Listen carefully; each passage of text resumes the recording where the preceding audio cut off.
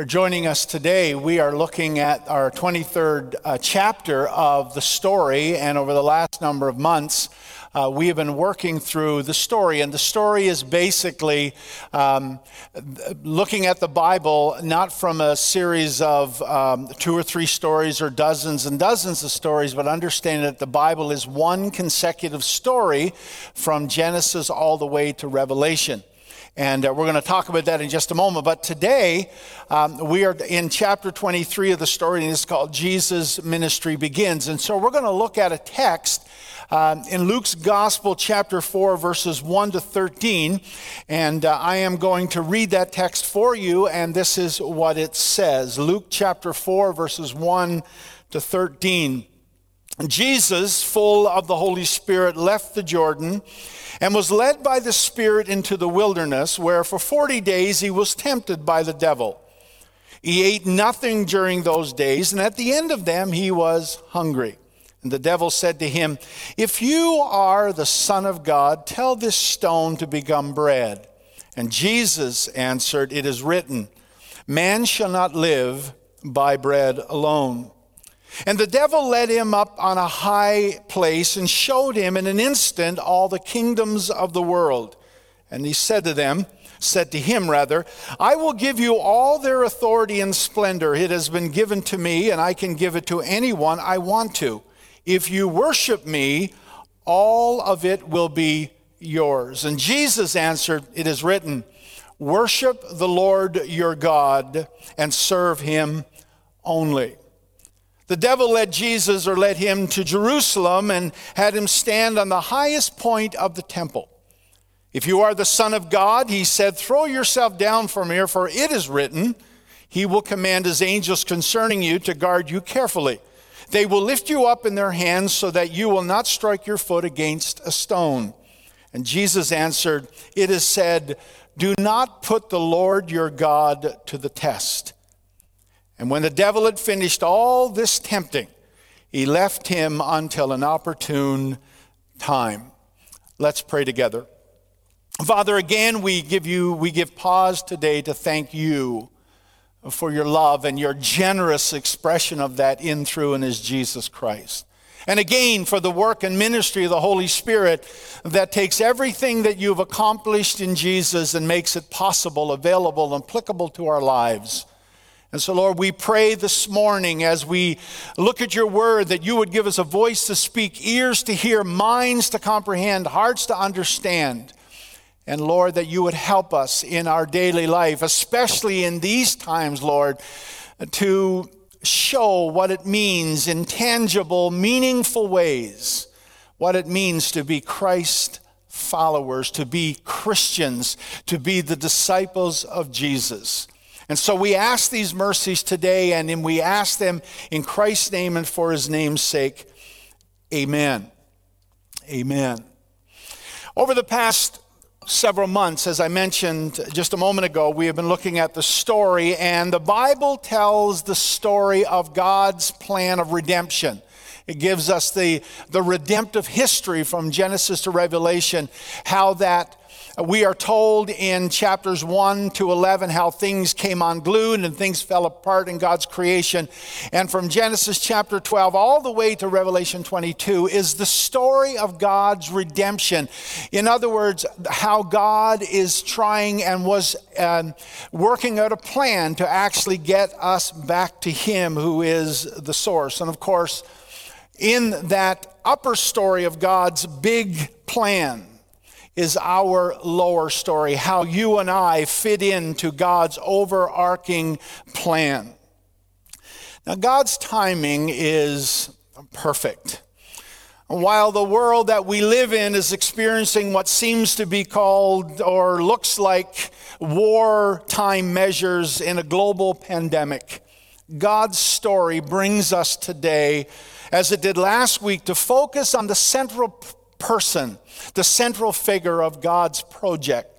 And that, of course, is the Lord Jesus Christ.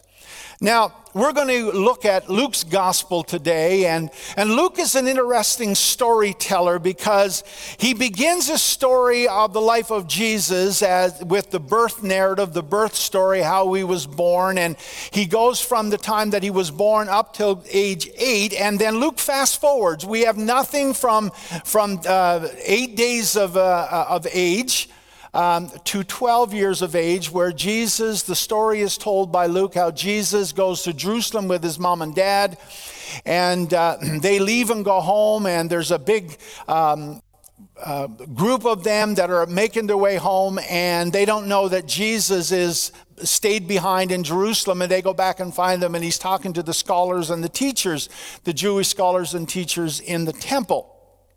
And we have that story, and then Luke fast forwards again 18 years. We have nothing about Jesus' life from age 12 to age 30. And then Luke tells us this story, and that brings us then to Jesus' water baptism. Now, Jesus' water baptism is first of all, about an interaction between Jesus and John, and it goes something like this. John, actually the Gospel of John, the writer of John, not John the Baptist, but the Gospel writer, John says that John the Baptist is out baptizing in the Jordan.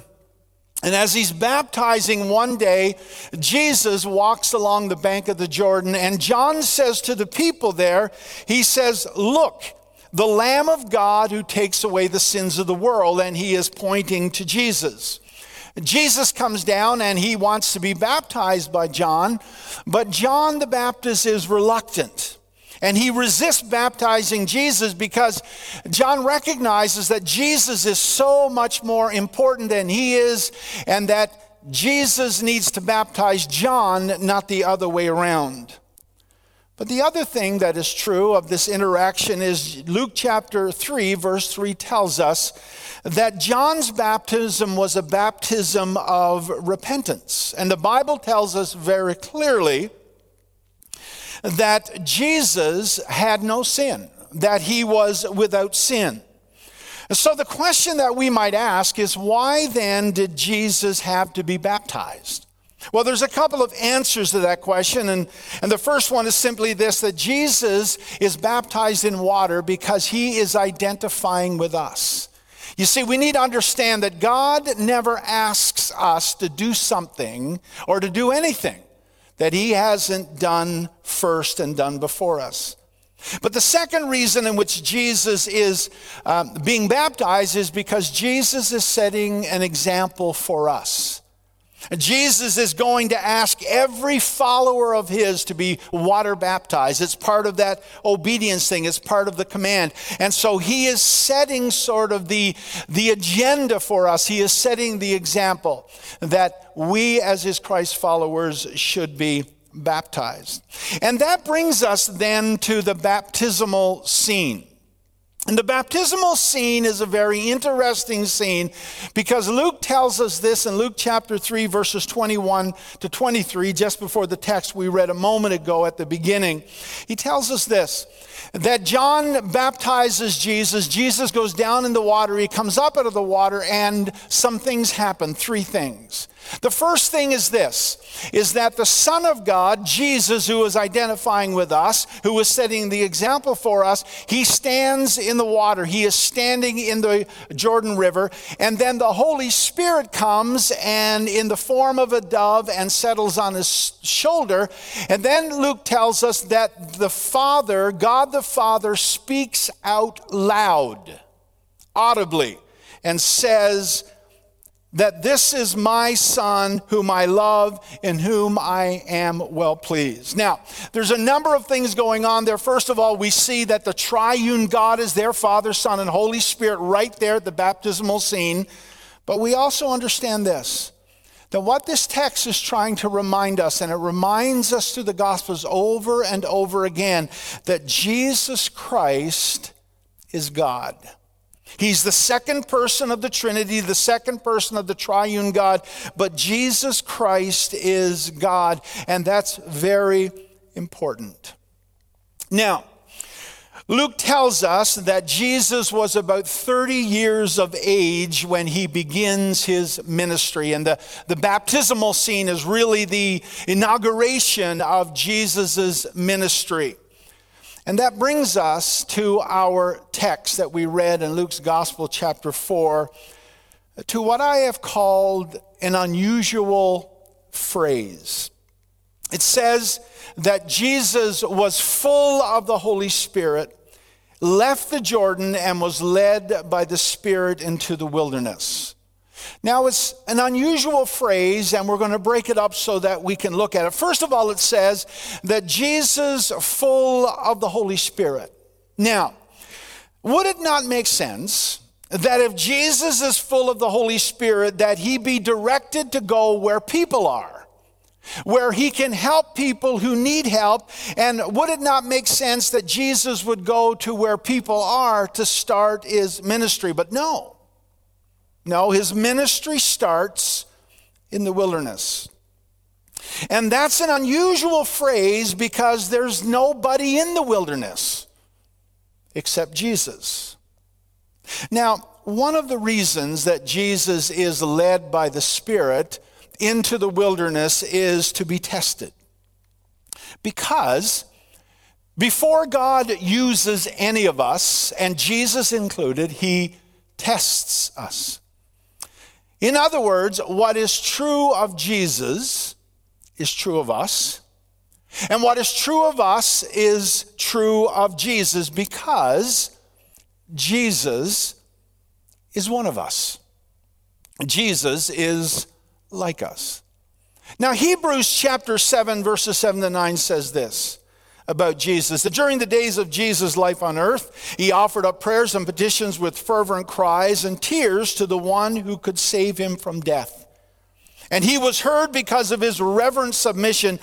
Son though he was, he learned obedience. He learned obedience from what he suffered, and once made perfect, he became the source of eternal salvation to all who obey him. You see, God is as interested in what happens in us than what happens through us. Now, the other unusual phrase is this one, that Jesus was led by the Spirit into the wilderness. Now, why would the Spirit lead Jesus into the wilderness or into the desert? It does seem a little unusual that God would do that. Now we could talk about the fact that, who we are alone when nobody else is watching, that's who we really are. We could talk about the reality that eventually to know who we are, that we need to face ourselves, and the only way we can do that is with and through extended solitude. Or we could talk about the importance of getting away from it all and getting some time alone. And all that may be true and all that is good, but that's not what our text says. We read in our text that Jesus, full of the Holy Spirit, left the Jordan and was led by the Spirit in the wilderness, where for 40 days he was tempted by the devil. Now, when I was reading this text, all of a sudden it dawned on me, I always assumed, and I don't know why I assumed this, I always assumed that Jesus fasted for 40 days and then the devil came at the end of the 40 days and tempted him. But the Bible implies that for the entire 40 days in the desert fasting, that he was tempted by the devil. So I'm thinking to myself that this must have been incredibly excruciating for Jesus for 40 days to be tempted by the devil. But why 40 days? We know, of course, that the Bible tells us that that during the flood it rained for 40 days and 40 nights. We know that the Bible tells us that the 12 spies who went in and did reconnaissance of the promised land were there for 40 days. We know that Israel's nation family wandered in the wilderness in the desert for 40 years. We are also told that when they finally got into the promised land, that they were under the Philistines for 40 years. Goliath taunted Israel's armies for 40 days. And Jonah preached to Nineveh that Nineveh would be destroyed if they didn't repent in 40 days. Now, why is 40 so important? Well, we could talk about the number 40 and its significance and its importance in biblical numerology. But 40 days is significant because 40 days is long enough. It's long enough. Matter of fact, I was actually reading somewhere that doctors say that a human being can fast for 40 days, but 40 days is the limit. And anything after that, we actually begin to destroy muscles in the body. But there's also this. Jesus experienced temptation in the desert. He experienced temptation like every other human person. Temptation, just like us, like you and like me. And also, Jesus experienced temptation not like anyone else. 40 days harassed by the devil. But with this one important thing. And Jesus was tempted by the devil, harassed by the devil for 40 days, and he never once caved to the temptation. He never once gave in to the temptation. Now, I don't know about you, but that could never be said about me. But listen to what we read in Hebrews 4. For we do not have a high priest who is unable to sympathize with our weaknesses, but we have one who has been tempted in every way just as we are, yet he did not sin. And yet, his temptation is from the same source, the devil. Now, I probably don't need to remind us of this, but I want to just state that I hope we all know that temptation is not sin. It only becomes sin when we actually give in to the temptation. But temptation is not sin. But our text tells us this. Jesus was led by the Spirit into the wilderness. And then it twice says that the devil led him to tempt him. You see, the Spirit of God leads us into the wilderness at times to build us up. But the devil leads us to temptation in order to tear us down. And that brings us then to the main purpose of our text, Jesus' temptation. Jesus experienced temptation in the same three ways that we are often tested and tempted. Somebody said that all of our temptations, yours and mine, in life can be divided into three categories. Now, I don't know if that is correct or not, but what I do know is this, that Jesus was tempted first with a hunger for food, or for sustenance, or for nourishment. Our text says that he ate nothing during those days, and at the end of them was hungry. And the devil said to him, if you are the Son of God, tell this stone to become bread. Now, the very first thing the devil does with Jesus is this. He tries to get Jesus to second guess who he is. And then he tries to convince Jesus to prove who he is. If you are the Son of God. You and I, as Christians, we hear it this way. If you were a real Christian, if you were a better Christian, or we might hear it like this, if you were more spiritual, And then we can add in whatever it applies. But sometimes we can be like this toward God. Hopefully not consciously, but unconsciously. We think, or we may even say it out loud, if God is sovereign, if God is all powerful, if God is in control of everything, then why doesn't God step in and solve this problem with COVID-19? Now, that's a good question. But here's how it works. You see, when God created the world, he put laws in place. And those laws that are in place, he allows those laws to continue because those laws are affected by human will and volition and our choice to choose.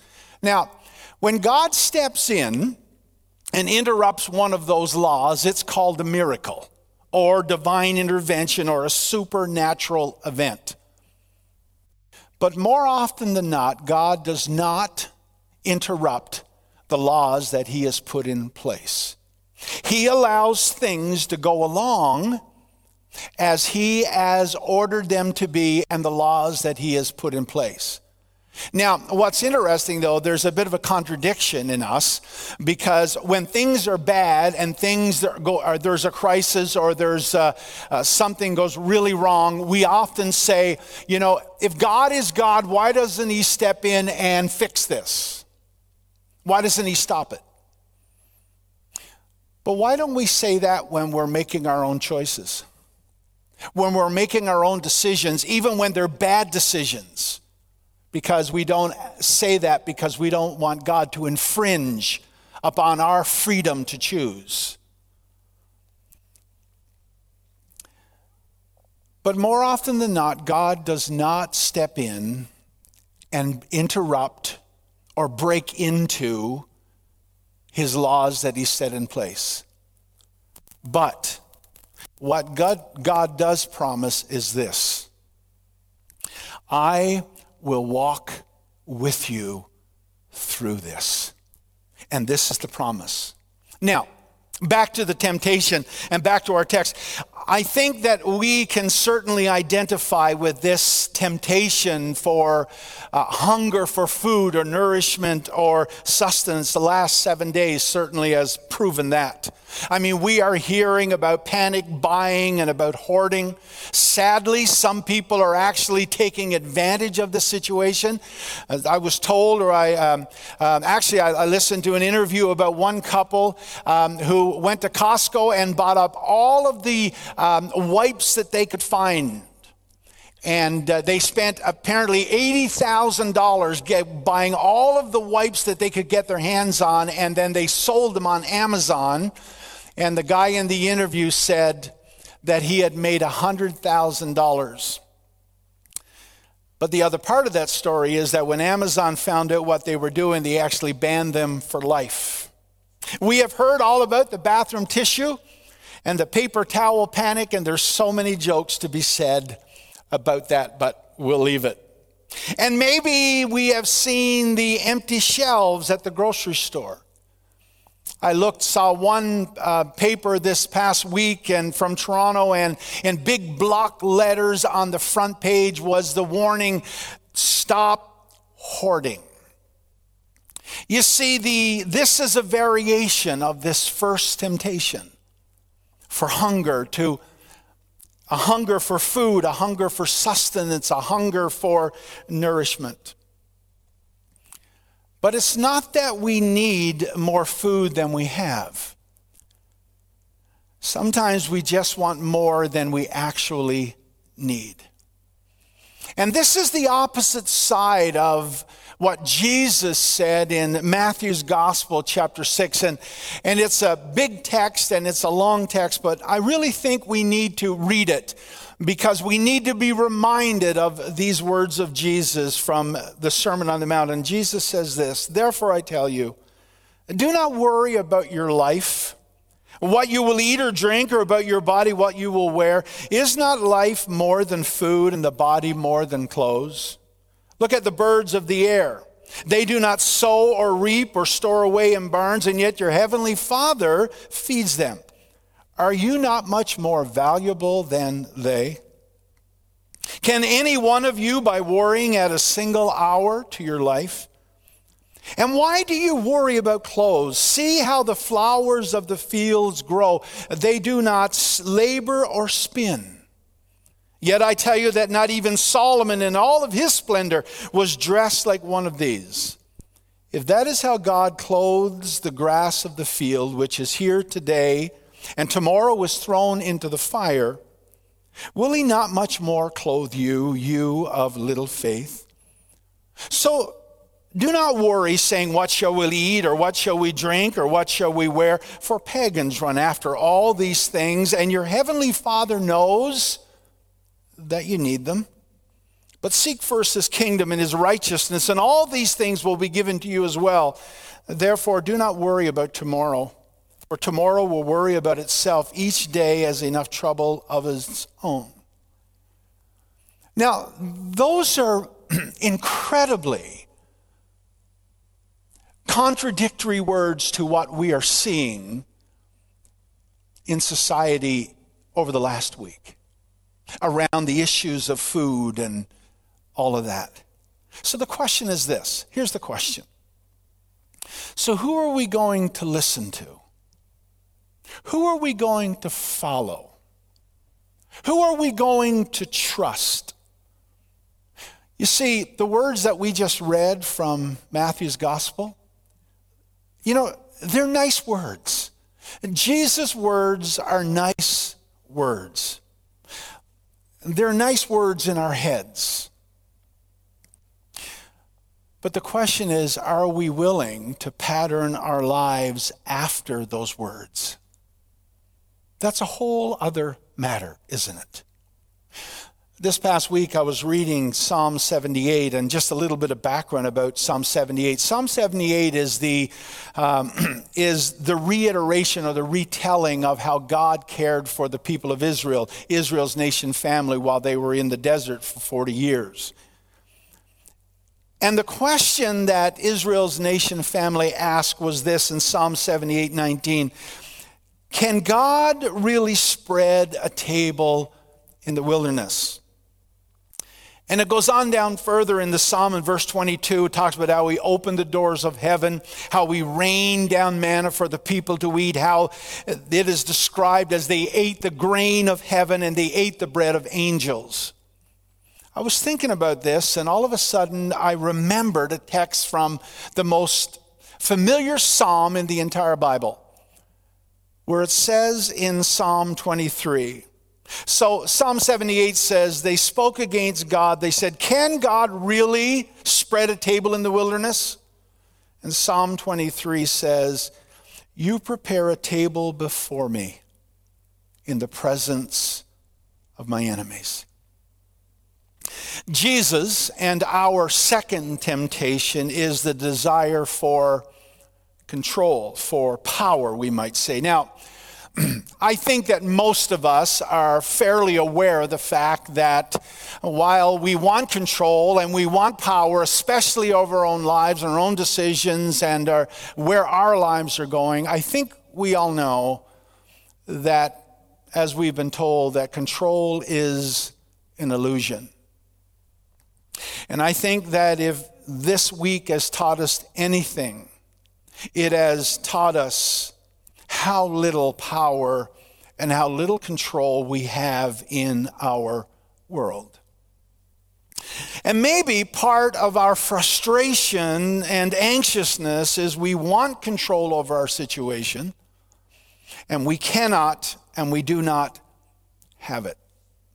This brings us then to Jesus, how Jesus responds to the devil's temptation. And Jesus responds to the devil's temptation with a dependence on God.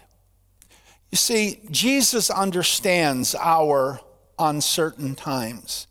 He understands our frustration at the state of the world.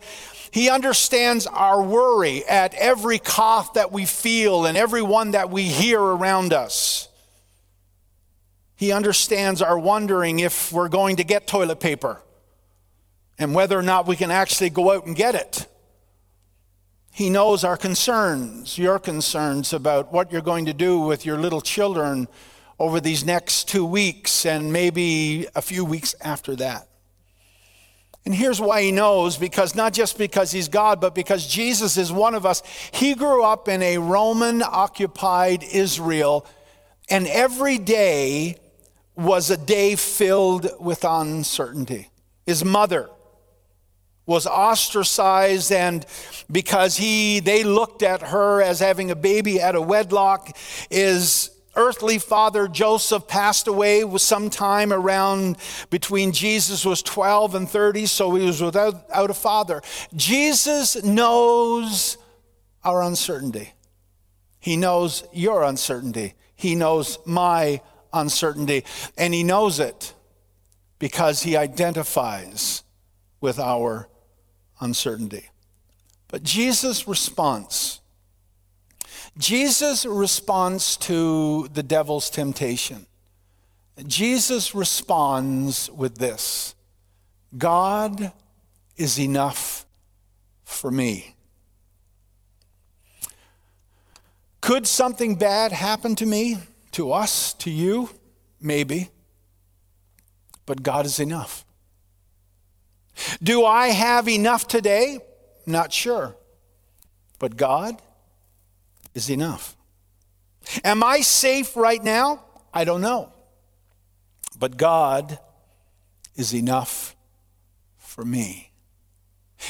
God is enough for us.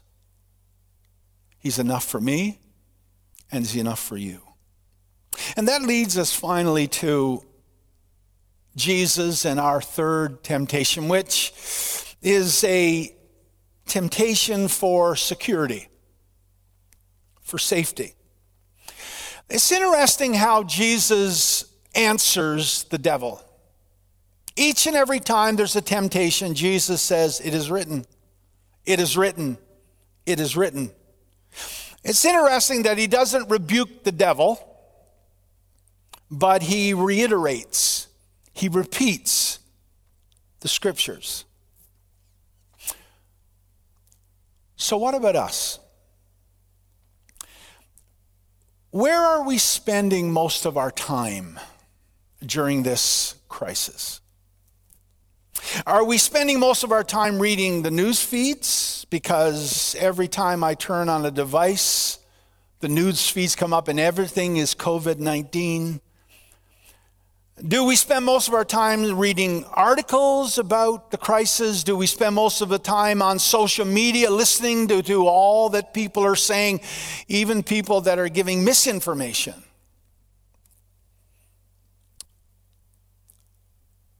And are we reading the Bible?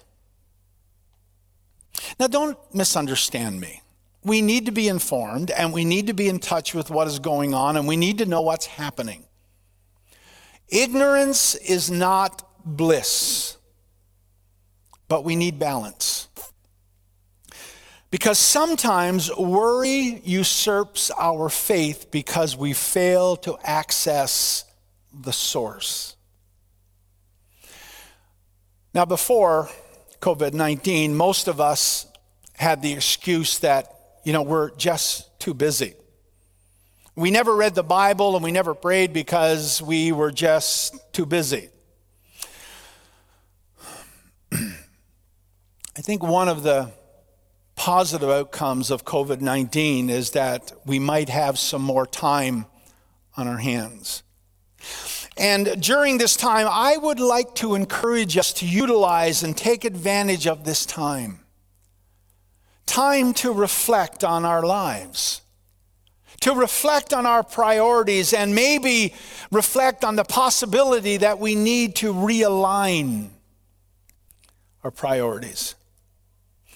I think that this is a great time to think, to pray about where we are in regard to our faith and where we are in regard to God's word. I think that this is a great time to meditate, to think about how God might be speaking to us in this time.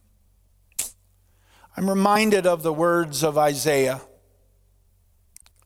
where Isaiah says, "You will keep in perfect peace those whose minds are steadfast, because they trust in you. Trust in the Lord forever, for the Lord himself is the rock eternal. Lord, you establish peace for us."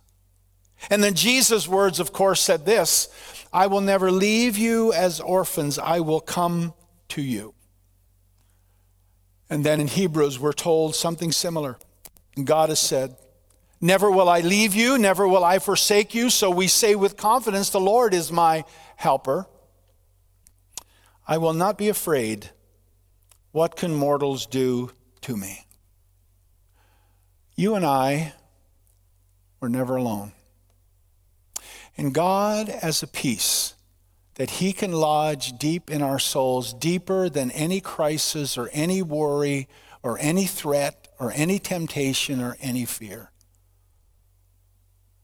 And so this morning, this coming week, be informed, know what's going on, but balance that with listening to what God is saying to you in the midst of this, saying to us.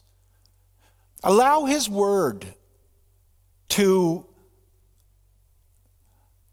shatter the fear, the panic, because he's got us.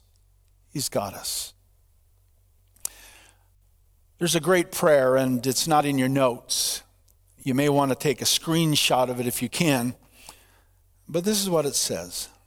I want to say this prayer, and then we'll pause and we'll pray together.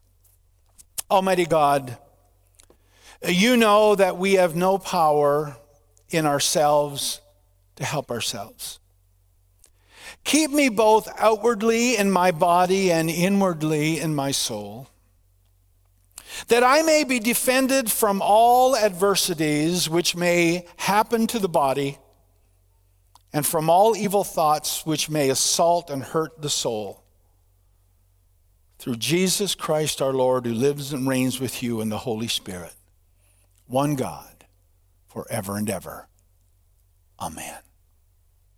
We're going to pray together, and I'm going to invite the musicians to come back. And how I'd like to end our service together this morning is I'd like for them to just play the last song from beginning to end that we ended our worship set with.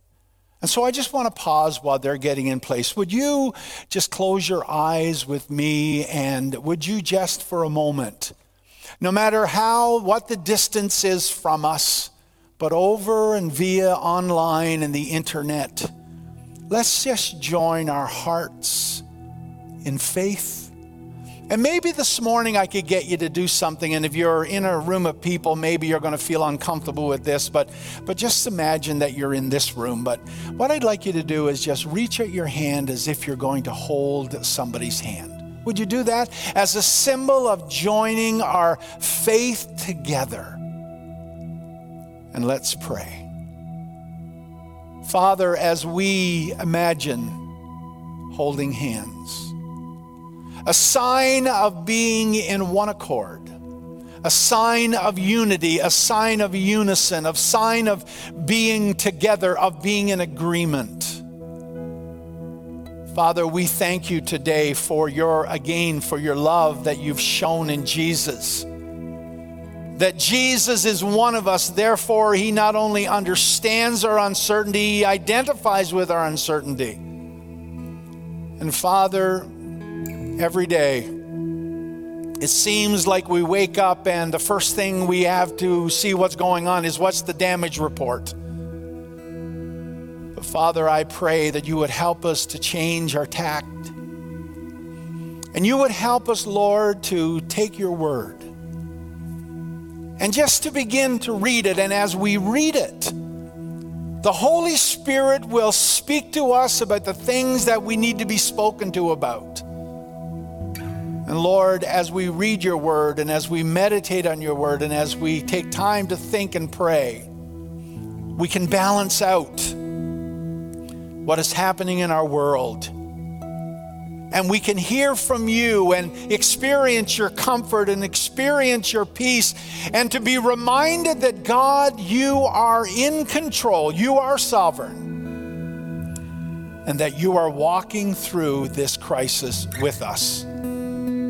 And Lord, as we are reaching out to one another today in this moment of the symbol of holding hands, may we just imagine for a moment Jesus slipping in between two of us and taking the hand on either side of him in his nail-scarred hands. So Lord, to know that you are in the midst of this with us. We give you praise. We give you thanks. In Jesus' name, amen.